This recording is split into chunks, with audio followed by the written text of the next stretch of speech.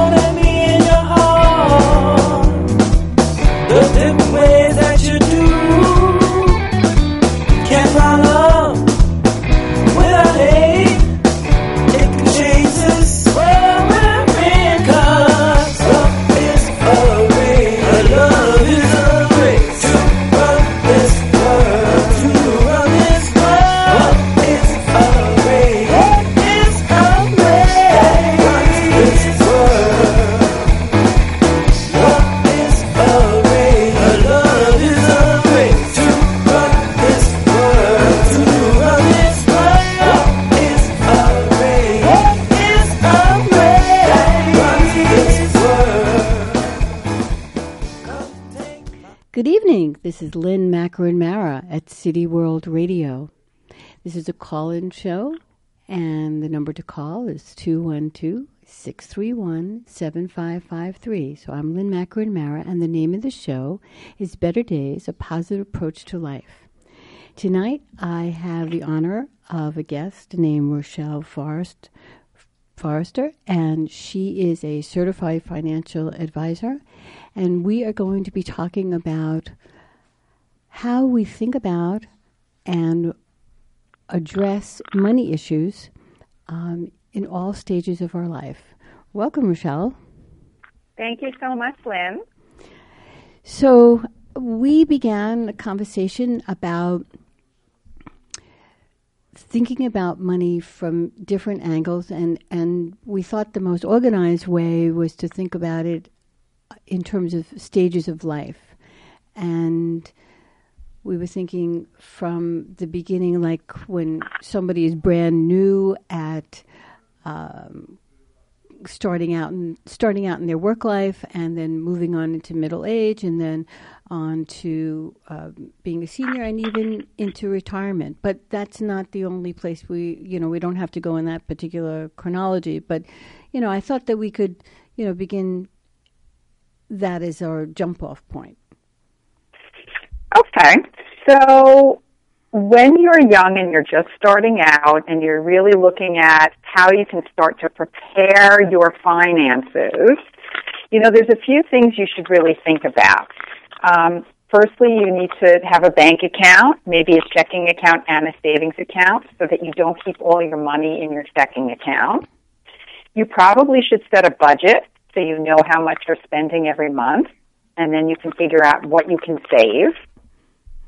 You should set up an emergency fund so that if something happens, and you can put that in savings, and that money really should just stay in cash, because it's really there in case something happens, in case your car breaks down, or in case you have a repair you need or a doctor's bill.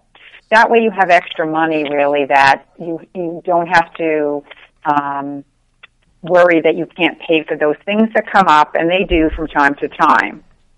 You should look at the benefits that you have, either through work, or if you're, somebody young that's getting married that your spouse may have, or if you're on your parents' benefits. You should look at what benefits you have and try and figure out what you have and what you need. Well, let's talk about what kind of benefits might somebody be paying attention to. Like you're talking about an IRA or tax-deferred So annuities? benefits, I would say the first thing that you look at is really what health benefits you have, particularly with the new ACA, which basically requires that you have health insurance. And up until 26, you can stay on your parents' plan if that plan allows it. And after that, you pretty much have to get your own benefits, either through your workplace or buy them in the marketplace. You know, you want to look at your retirement. Another benefit on the platform, as you mentioned, is a retirement account. And if you work for a company, you might have a 401k, you might have a 403b. And if you don't have those because your employer doesn't offer them, you might want to set up an IRA account. An IRA is an individual retirement plan. For you. Exactly. Right. Which any individual, as long as they have earned income, they can set up. And the IRS allows anyone under 50 to contribute, at least for 2016, can contribute up to $5,500 in this calendar year. Okay, so it is interesting. Someone who is just entering the workforce, someone who has just come out of college, they're 20, 21, well, maybe 21, 22. How do you introduce the concept of thinking about retirement? Because it feels like miles away, and it's hard for most people to think about something that may be 45 years ahead of them. And to impress that it's important to keep that as a target or as something to have close by rather than just thinking about it as far away. So I always tell my clients, my young clients, that really you need to have short and long-term goals. Mm-hmm. And on the long-term goal, I would say that retirement, although it seems far away, will come about, and that's if they start saving a little bit now and they continue just putting and squirreling away a little bit at a time, that they will be prepared when they are in their later years. And the statistic in the industry is pretty much that if a 20-something-year-old puts away $5,000 a year for the next 35 years, so that by the time they're 65, so that would be a mid-20s person, mm-hmm. they will have $1 million in their retirement account, assuming that they earn a 6% rate of return. Okay, well, that's pretty impressive. But $5,000 for someone who's making $30,000 a year and wants to live independently would, or $35,000, even $40,000. That would be probably a big stretch unless they want to always, be living in their parents' house for the next 5 years. So what I would tell them is to put $50 of payroll away. Uh-huh. And when you get a raise, put another $10 or $20 or $30. And as their salary grows, mm-hmm. continue to put what they could afford away. I would tell a young person, though, that they really need to make sure that they have that emergency fund. Okay. So if it's a question between retirement dollars or starting an emergency fund, mm-hmm. really they should start just getting some money into that savings account to have for, on the side just in case. And then maybe when they get a raise, they take, that's another small bit of money, maybe $25 or $50 of payroll, and start putting that into retirement. If someone works for a company mm-hmm. and the company actually matches their retirement. Right. That's huge. If there is a match, I say that they should really try hard to put money in to meet that matching amount, because if an employer matches those dollars, that's 100% return on the money because they didn't really contribute that. So an example, let's say that the employer has a 3% match, up to 3% for any money that the employee contributes to the retirement plan. If the employee can contribute 3%, the employer will match 3%. Okay. So really, they're getting 6% contributed to their retirement account, even though they're only putting in 3%. Well, that's obviously a no-brainer.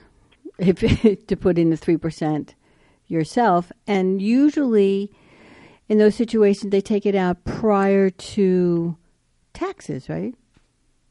Well, it really depends. So there's three choices. You can put something in pre-tax, or you can put it in Roth into an employer plan, assuming that the plan allows a Roth feature. Mm-hmm. About 50% of 401ks in America today have a Roth feature because it's a newer feature of retirement plans. So many companies needed to add that to make it available. So if both features are available, then you can contribute pre-tax money or you can contribute Roth or after-tax money. But it really depends on the individual plan. Okay, so those are important considerations for somebody who is just starting out. And I can imagine, well, I know young people who just have had essentially a BA or a BS or even a master's degree and yet have no financial education or very, very limited financial education about these different aspects of and ways of building their empire. Well, unfortunately, Lynn, we don't have financial education in school. And, when people get out of high school or college, they really don't know what to do. I mean, I guess just from being on the program, if anyone wanted to give me a call or email me, I'm going to give my contact information. So it's Rochelle Forester, Rich Planning Group, and my office phone number is 732-326-4907. And my email is Rochelle, ROCHELLE, at richplanninggroup.com. And by the way, the name of my company is really related to the initials of my founding colleagues. It's not that you have to be rich to talk to a financial advisor. It just happened to work out that way. It just happened to work out that way, exactly. Rochelle, we're going to take a moment music break, and we'll be right back. Perfect.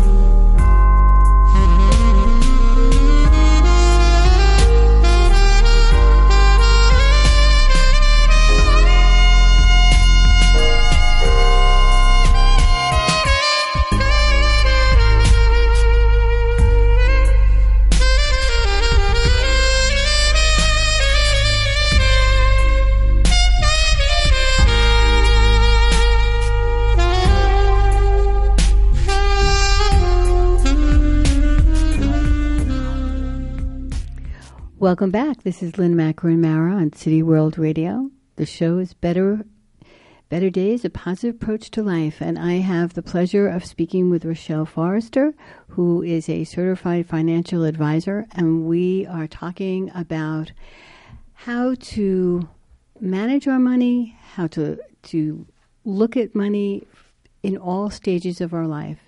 And so welcome back, Rochelle. Lynn. So we are, hear it? And so welcome back. And you were had just given the contact information. So maybe you want to do that again. So in case anyone wants to reach out to me, this is Rochelle Forester. I'm a certified financial planner at Rich Planning Group. My telephone is 732-326-4907, and my email is Rochelle, Rochelle, at richplanninggroup.com. Fantastic. Okay, so we were talking about some of the multiple options that are available and should be taken into consideration when somebody is taking a new job or when they're considering different ways of allocating their funds. And so just to review a little bit, we were talking about addressing the issues of benefits. You were saying that you thought that the health benefits were primary, and that is essential. And why are you putting that in the forefront, almost before even emergency funds? You're talking about health Yes. care? Mm-hmm. Well, now you're required to have health care, and you sign off on your tax return that you have health care. Mm-hmm. Otherwise, you can pay a penalty. Right. So, and plus, if you need to have coverage just to protect yourself. So, basically, I mean, healthcare is usually one of the first benefits that people are looking at. More importantly, I guess, than dental or vision, just to protect you if you had to go to the doctor or you had an emergency, you ended up in the hospital. So the benefits, the health benefits, actually, in terms of financial, is a huge piece of, it's really, basically, it is an insurance policy, and it's to prevent you from having to, it can put a lot of people in debt if they're not covered and they don't have a way of paying for medical problems, issues that they might have unexpectedly. So the health benefits can really rack up a lot of debt. And so one of the reasons why I think you're saying to address the health benefits is to be protective of the overall income. Yeah, I guess that's a good summary. You were talking about, as speaking of other benefits, as you get older, so maybe you're in your 30s or 40s and you're starting a family or you have a family, some of the other benefits that are really important to think about are, for example, life insurance. So if something happens to you, how will your family pay their bills? How will the children go to college? How will the house, if you have a house, get paid for? So oftentimes people buy life insurance in order to protect their loved ones in case they're not here. Right. In addition, one other critical one, which is probably less equally as important, but not as, I guess, prominent, at least when I see my clients, is disability. Mm-hmm. So the number is 1 out of 4 people in their 20s today will be disabled before they leave the workforce. It's a very high number. That's 25%. Is that changed? That seems enormous. No, I don't know if it's changed, but that's the statistic. So what that means is what happens if you can't work? You're still here, you're home, and you cannot work. Well, some people can qualify. If you have a very serious disability, you can qualify for Social Security disability. But the number of people that actually qualify, you really have to have a serious disability, and it takes about sometimes up to 2 years until you get the benefit. So one of the things that, I always tell my clients is to look at is disability insurance to protect their income. Because if they can't work, how will they pay their bills? It's Right. not like the mortgage doesn't have to get paid, or the rent, or the electricity. You still have to eat. Right. And you have right. And so, again, it's a protection against emergencies. It's a protection to make sure that you don't rack up credit card bills in order to pay for food, and that you just protect yourself in case that you're really protecting your income. Right. And sometimes you can buy it through your employer if you work for a company. Mm-hmm. Sometimes they don't offer it. So it's always good to look if that's an option. But you can buy it privately in the marketplace also. And the younger you are and the healthier you are, of course, the less it costs. The cheaper it is, right. You cannot get disability insurance if you're not working, because, again, it's to protect your income. If you lose your job, you have no income. Correct.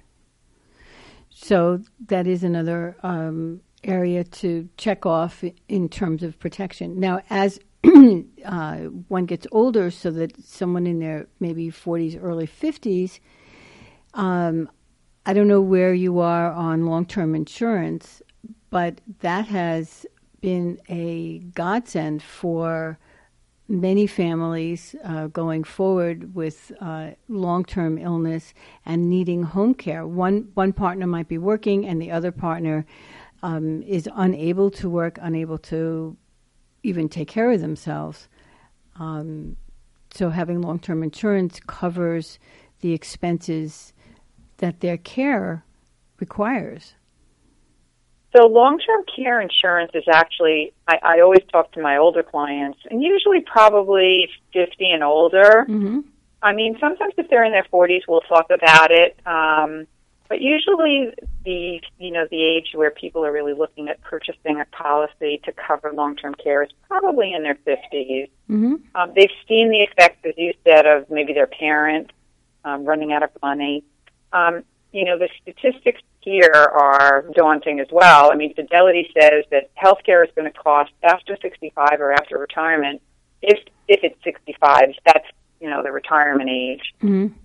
that healthcare is going to cost $250,000 for a married couple 65 and above, excluding long-term care. So I'm speechless. Care, long-term, and I don't think we plan well enough for expenses of health care later in life. In fact, in my planning, we're actually adding, and I always added a pretty, a nice number, I thought, but in really looking at the recent statistics, as we live longer and we need care, I always talk to my clients about looking at long-term care. And the number one, I guess, obstacle that I hear from everyone, clients, just talking to people about it is, but it's too expensive. And I would say that I think you have to think about it just designing the plan around what you can afford. You don't have to buy 100% of care for the rest of your life. You're really trying to hedge a piece of it so that you don't go through all your savings and then your spouse may not have any money left. Right. So that you don't go through all your savings and then at some point you're like, what do? I have no money left. I don't have the numbers in my head about how much it actually costs for long. Oh, actually I do. It's about $2,400 a year to buy long-term insurance if you buy it in your 50s, mid-50s. Let's step back because the premiums have all gone up. Okay. So I think that is a lowball number. Well, depending on how much of a benefit you want. Mm-hmm. Okay. So imagine, let's do kind of play with the numbers. So somebody who, even if it's $5,000 a year, right? Mm-hmm. Okay. But if you take that $5,000 offset against the fact that it costs about $210 a day for 24-hour care. So if you have full-time care, you're paying $72,000 a year opposed to $5,000 of long-term insurance.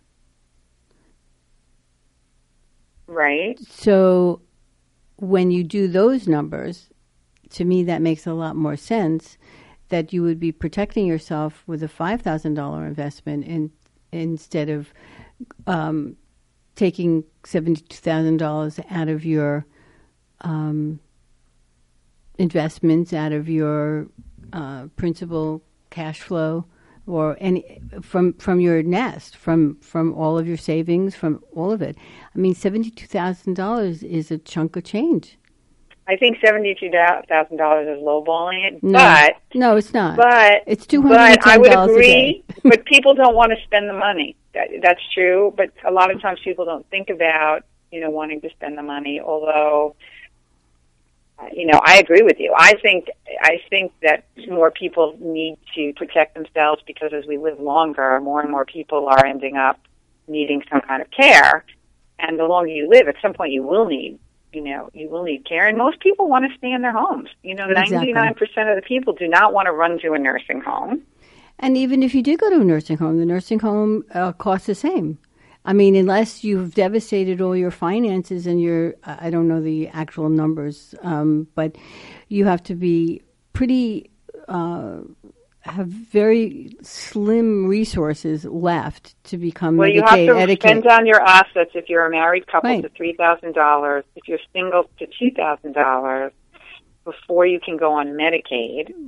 That's one of the criteria. In New Jersey, there's also an income level number, which I'm actually not going to quote because I don't remember the exact number, but it's under $30,000. Right. And I think the spouse can continue to hold on to the home, and they can have $120,000. So it's amazing how quickly, if somebody needs care, how quickly your resources can dwindle. And it's a scary scary thought. Really. Actually, my own mother we're going through this with my own mother. It is a very scary. It's scary to see how much the cost of care is today and how fast the money can just fly out of the account. Exactly. It's shocking, and it seems to me. I was fortunate to be able to buy long-term care at the time that my husband was employed, before he had retired. And that has really provided care for him that I would not have been able to do in the same way if that had not already been in place. So that's great. I'm glad for you. I feel like I should be selling long-term care because, it's been such a godsend, that I've been able to work while he's being taken care of. And it makes a huge difference in the quality of everyone's life. Absolutely. I couldn't agree with you more. You should be a poster woman for this. That's why I'm saying I should be selling it. Because it is a big chunk of money, $5,000. But when you weigh that against what it actually cost for the care for the year, it's pittance. It doesn't have to be $5,000. I know. I think we were just using that number. Low. I don't know that it has to be $5,000. Right. But I think when you look at the numbers, the other thing is though that you need to buy it before you need it. Exactly. Because you have to. You can't get insurance if you're sick. Right. It's a catch-22. So yeah. People that wait too long and then they say, "Oh, I wish I would have gotten it," or I should have gotten it at a younger age, or I should have been healthier. The thing is, you have to be healthy in order to get insurance.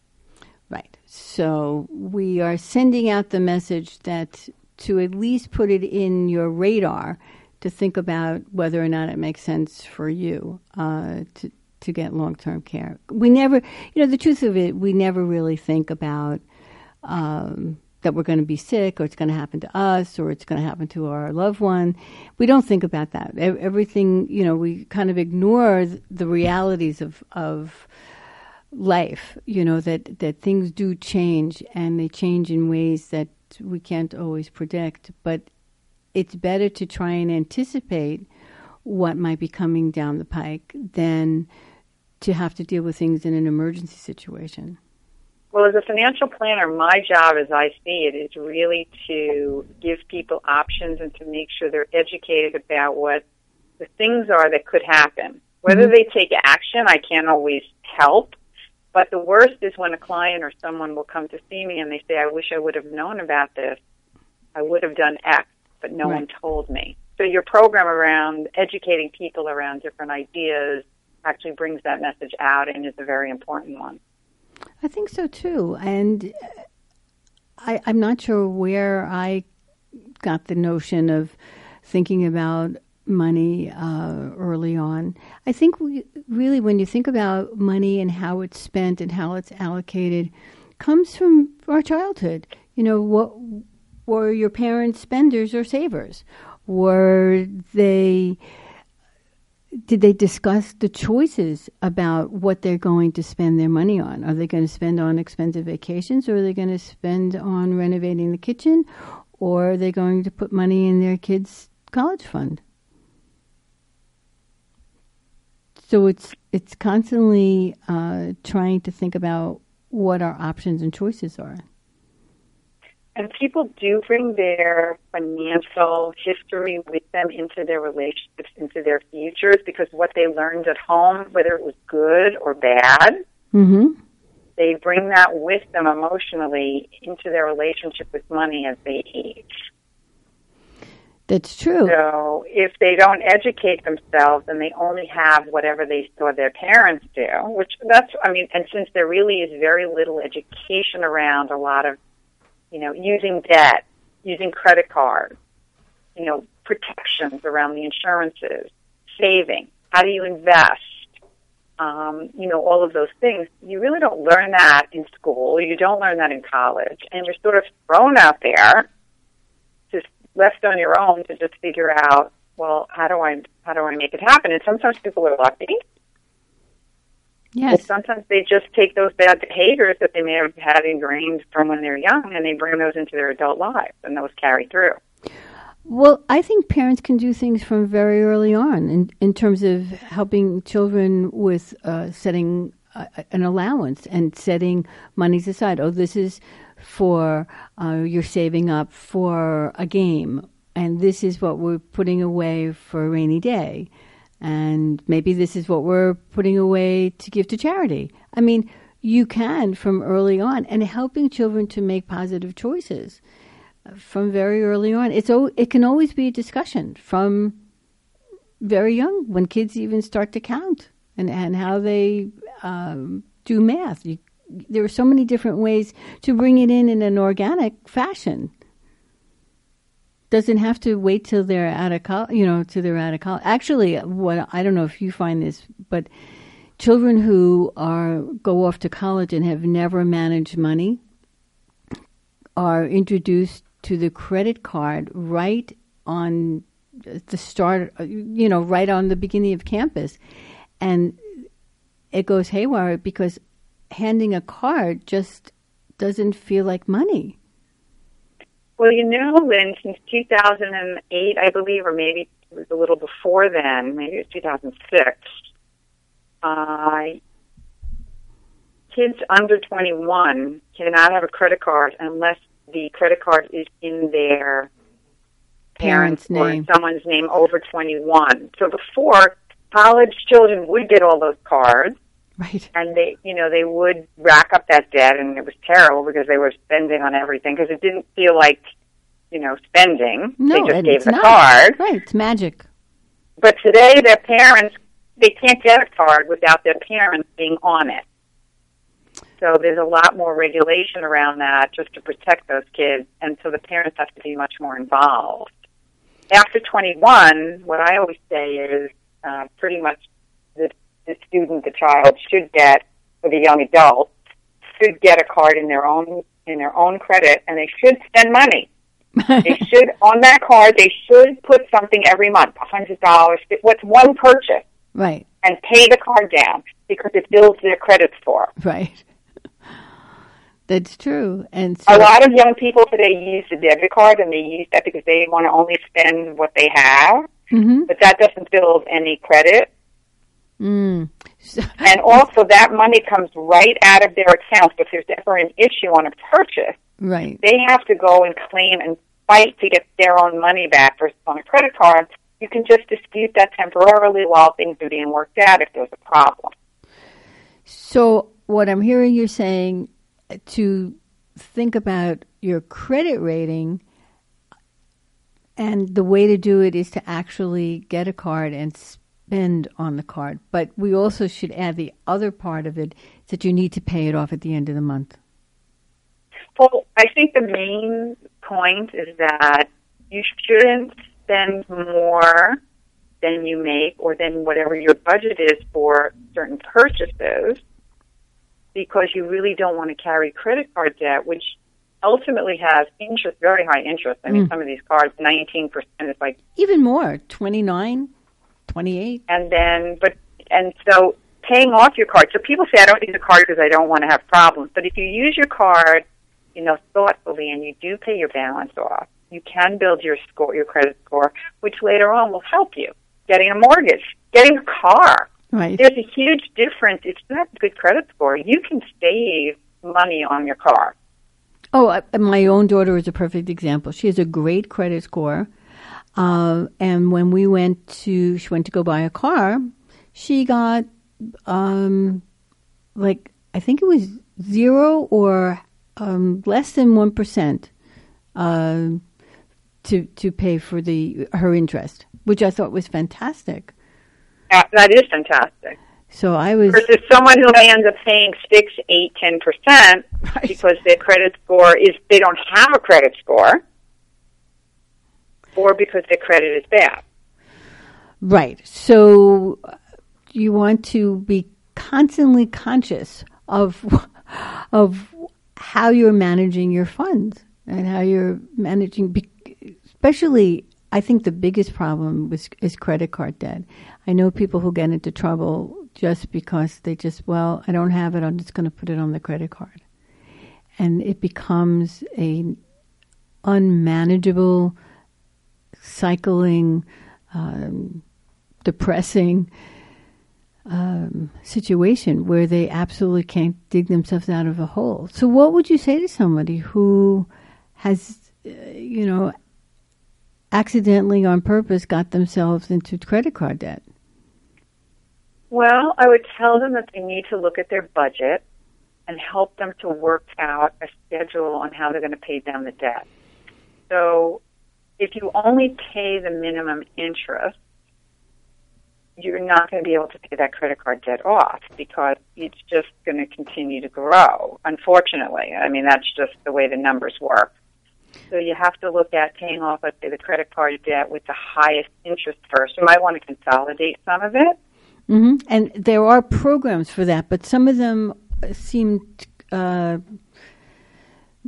as reliable as others, or that it didn't seem like they were legit in a way.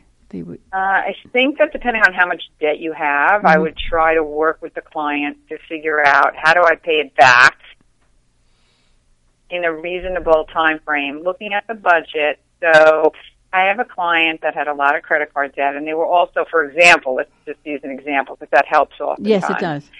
Someone, they were having like Starbucks coffee, I don't know, twice a day, every day. That's 10 times. So if it's $4 a day, that's $8 for 2 cups of coffee, times 5. That's $40 a week. So we have 80. You really need to do that. $160 a month. Just exactly. So what I said was, look, I'm a practical planner. It's sort of like if you go on a diet and you take away everything. It's not sustainable. So I'm like, have 2 coffees a week. Have 3 coffees a week. Right. And the remainder of that money, there's an extra $100 paid on your credit card debt. And if you go through your own expenditures, there's always places to cut. And every client can cut separately, somewhere differently, because one person may want to do one thing versus another. But if you really sit down and itemize your budget, really look through that carefully, you can usually find a way to pay it back. Now, if you're living above your means, and so you're constantly adding new credit card debt, then you really have to step back and say, what do I need to change in my life? Because, more money out than you're making means that you can't sustain that over the long term. Right. So that's where we try to figure out the role that money has played in a person's life. And exactly. The other thing is student loan. I mean, student debt is rising at an exponential rate. Right. College costs are out of control. I don't see how they can continue because it's just not going to be affordable for families to send their children to college at the rate that college costs are growing. And to saddle these young people with a huge amount of debt when they come out of school, right, is also some of these kids come out and they have like a mortgage amount of debt already before they even started working. Right, like they can have, $250,000 or... It's huge, and it's very mentally, emotionally, it's very debilitating. It is, and so I don't know how we address that other than try to figure out a way to have students meet their college needs in some other way. I don't know. I mean, perhaps even if parents would diligently, from the day that a child is born, and all the grandparents and every gift from every holiday goes into the college fund, it still probably is a daunting amount of money. It's a huge amount. And I don't know, I think America, the whole system needs to change. Mm-hmm. I mean, I'm not going to change the system. Well, let's try. What should we do? Well, you just have to think about, what do I want to study? So I think that in 2008, people really stepped back and, started thinking about funding college, at least from a parent's perspective, differently, because here everyone thought, go to the best college, private, you have to spend the money. Mm-hmm. And then you had these college graduates coming out. You had law students, grad students of law school coming out. And there weren't jobs, and they were waitressing and bartending, and here you spend all this money to go to school, and you couldn't get a job. Right. The PhDs were struggling. Our system works differently than other countries, where you go to school and you need to know what you want to study. Right. You have and you focus on that, and then you go into that profession. Now, maybe that's not the profession you went. You do that for a while, and then you want to make a change. That's fine, but in our country, we go to school, we study for 4 years, the kids come out and they have no idea what they want to do. And so they're not prepared for a job. So for a specific job. For a specific career. Right. And that is I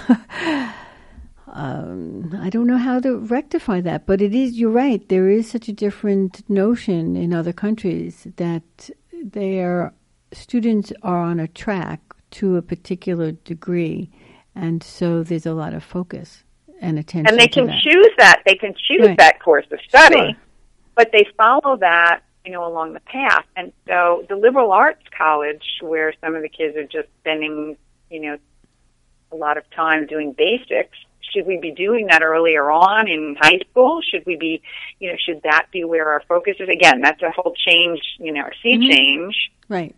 But I even know with my own child, my first child went and studied, a more diverse area of study. She did go to a top school, and she ended up being very motivated, and she got a job. Mm-hmm. But with my next child, it was, when he started school, it was really thinking about, okay, now kids aren't getting jobs. You need to focus more on what you want to study and really prepare along that route, because you need to be able to get a job when you get out of school. And so he had a different course, and there was a whole different thinking around that. And I think that today that kids need to do that more, because it's just harder to get a job in today's market. And I guess it's sort of a cultural focus. I guess an educational, how to think about careers and lifestyle. And I think sometimes a 20-year-old or 18-year-old doesn't have a vision of where they want to go. And so many start college with, well, I'm going to throw my net pretty wide, and then I'm going to narrow in. And so I guess, sometimes someone knows from the age of 10, I'm going to be a doctor, I'm going to be an engineer, I'm going to be a lawyer or some dentist or whatever. They have a kind of a vision, or a vet, or, they're going to be in nuclear science. But not everyone does. And I don't know, it's because we have this sort of open sense that everything is available. I'm not sure. I haven't gotten that far as to how to redirect people, or even sometimes channel people.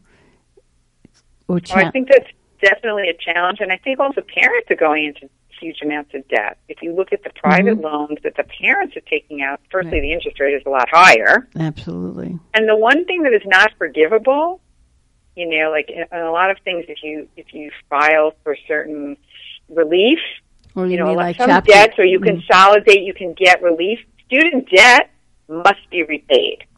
Wow. There is no relief under any statutes which allow student debt not to be repaid. No, but there are programs when people are working in loan forgiveness, when they're, depending on your field, sometimes if you work in a particular area, I'm thinking of mental health, if you're working in a nonprofit situation, that they do recalibrate the amount. If you work 10 years in the field, they recalculate your debt over that time, and they reduce it. Also, if you're a teacher and you're working in an underprivileged community and you work for 10 years and you are 10 years in that underprivileged community or in one that's designated, it doesn't have to always be the same one, then you're right. Then your student loan can be forgiven. I will tell you, though, that I actually handled some retirement plans for schools in those underprivileged communities, and when the teachers leave those and go to a school during their career, and there's a lot of turnover in the teacher market, for sure, unless you're tenured or whatever, but if you leave and go to a private school or a school that is in a, not in one of those challenged communities, your debt actually has to get paid. I'm actually dealing with that right now with some of the educators who realize that, oh dear. Yes, now I didn't spend my 10 years. I'm going to have to spend this enormous amount. And many of them also have master's degrees because in order to teach you do need a master's. So they're now faced with, oh my goodness, I have to pay this back. What am I going to do?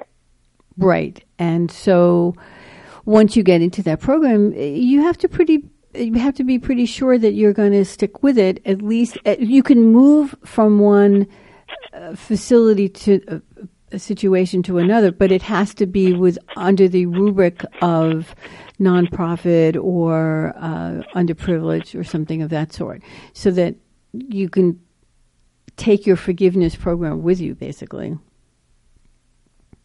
So I don't know any of the statistics around how many educators or therapists actually manage to get their debt forgiven and spend 10 years in an underprivileged or in a community that's considered challenged. I don't know if they track that, or I have never seen a statistic around that. But it's available, and not everybody really knows about it. For instance, my daughter's working at Rutgers, and the program is part of the nonprofit component, and she's in mental health.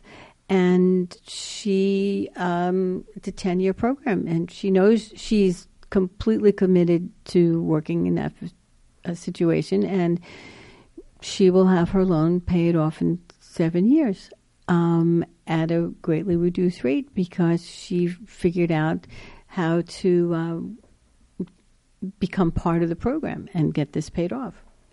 Good for her. Yeah, I thought that was really, I hadn't heard about it. She had heard about it from a colleague and followed up and discovered that it was a tremendous reduction. And actually, because of it, she was able to buy a house, because instead of paying for the student loan, she was able to pay a mortgage. Great. That's wonderful.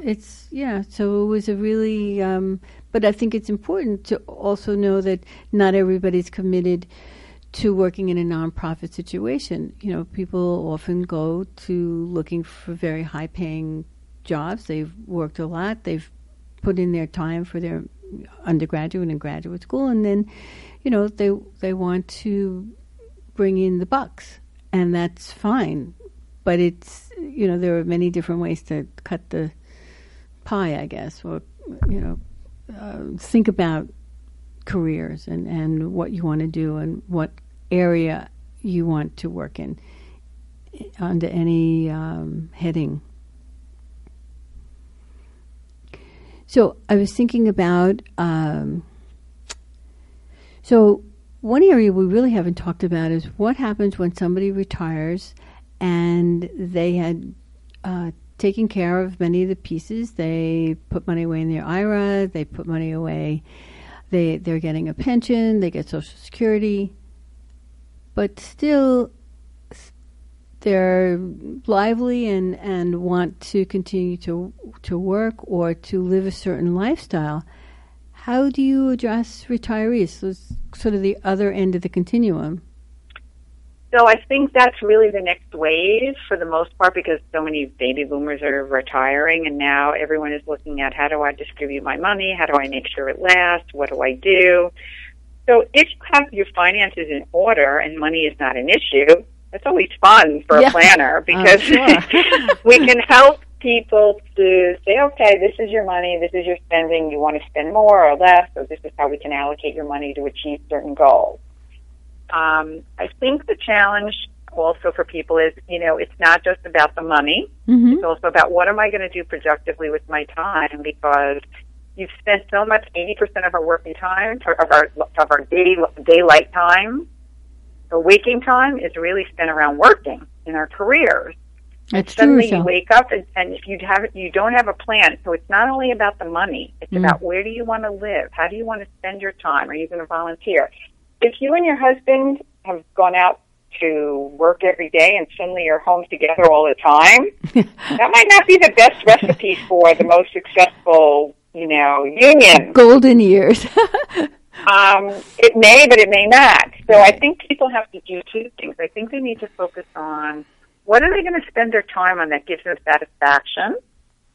And then how do they make sure that the money that they have is, that they have enough each year, that tax-wise it's used efficiently, because again, you're taking your money out. So you're taking it out of accounts that you have to pay income tax on, or you're taking it out of accounts where you're going to pay capital gains tax versus ordinary income tax. Sure. You're taking it from accounts where you've paid tax versus you haven't paid tax. Once you turn 70 and a half, the government requires you to take what we call RMDs, which are required minimum distribution, and it's set on a formula. Mm-hmm. So you have no chance to say that isn't the number I'm taking. If you don't do it, there's a penalty, so you have to make sure you pay that amount. And sometimes what we're finding is that number, which people didn't count on because maybe they have a pension and they have Social Security, is boosting their income, and they're in a different tax bracket. So that's a new challenge that people are facing. Right, to protect their... to make sure that they're not paying extra tax. Right. Versus, what they thought. Because people say when you're retired, you'll be in a lower tax bracket. But not necessarily. Well, that may not necessarily be true. And you don't necessarily... And it affects your Medicare. Because you see, around Medicare, if you make over a certain amount of money, you pay more. Right. So right now, if you have your Social Security, you pay about $105 for hospitalization and for, let's say, drugs. That's not with a Medigap policy. That's just under Medicare. Right. So let's say it's about $208, a little more, $209 out of your monthly check. If you make over a certain amount of income, that can go all the way up to $400 per person a month. Right. It can be a huge differential.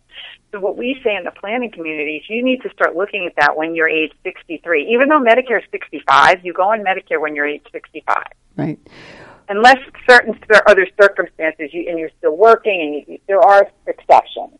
But for the most part, people do go on Medicare at age 65. At age 63, they need to be looking at, what's my income going to be?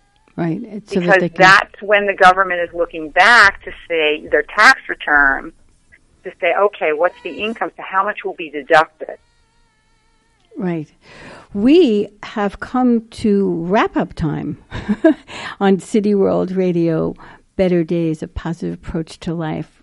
I have been talking to Rochelle Forester, and she has been talking about all the different aspects, and of course we could go on for hours talking with her about the different ramifications of and different age groups and how we manage our finances, how we think about it emotionally, financially, short and long-term planning. There's so many different attributes. Hopefully, maybe you'll come back and we'll talk some more. Okay, I'd love that. Thank you. And again, if anyone wants to actually reach out to me, it's Rochelle Forester at Rich Planning Group, 732-326-4907, Rochelle at richplanninggroup.com. Fantastic. That is Thanks, so Lynn, good. for having me. I really appreciate it. Oh, I loved having you. Thank you so much, Rochelle. It's really been a pleasure. Talk to you soon. Bye now. This is Better Days, a positive approach to life. Talk to you next week. Can't you see that you're in the thick of the pie now? To remember love is to know real life. Real life, real world, with a man. Give all you can. Ignite all seas of ashes and scattered leaves. These things of real life. It's so illegal to do what is love.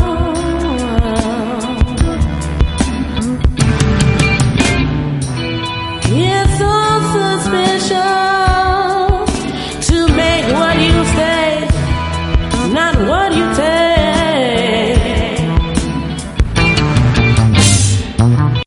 If you served honorably in our nation's armed forces and you're looking for a way to continue serving your fellow veterans in your community, then join AMVETS. Each year, AMVETS members volunteer millions of hours at VA healthcare facilities from coast to coast, helping to improve the lives of their fellow veterans through the VA Voluntary Services Program. AMVETS posts and departments also participate in a wide variety of community service projects ranging from Americanism in our schools to supporting the Special Olympics and Boy Scouts of America. If you no longer wear the uniform today, you can still serve through the AMVETS by joining today at amvets.org. Hi, I'm Janice Ian. Do you remember how excited you were at the start of summer every year, and how the summer just started to drag on after a few months and you couldn't wait to get back to school, see your old friends, make new friends, get new books and a new locker and a clean slate? Well, you should have been excited about music class, too, because that was a special room where you went to sing, perform with your friends, and learn all kinds of interesting stuff about great composers, instruments, different kinds of music and songs. We remember our music teachers because they were so passionate about helping us learn to love music. They helped to spark a love for listening to notes and voices and rhythms that continues to enrich our lives even today. I bet your kids feel the same way about music class. Ask them, and make sure they get involved with music in school and in their lives. A PSA brought to you by MENC, the National Association for Music Education, and the National Anthem Project, the campaign to restore America's voice through music education. Music, part of a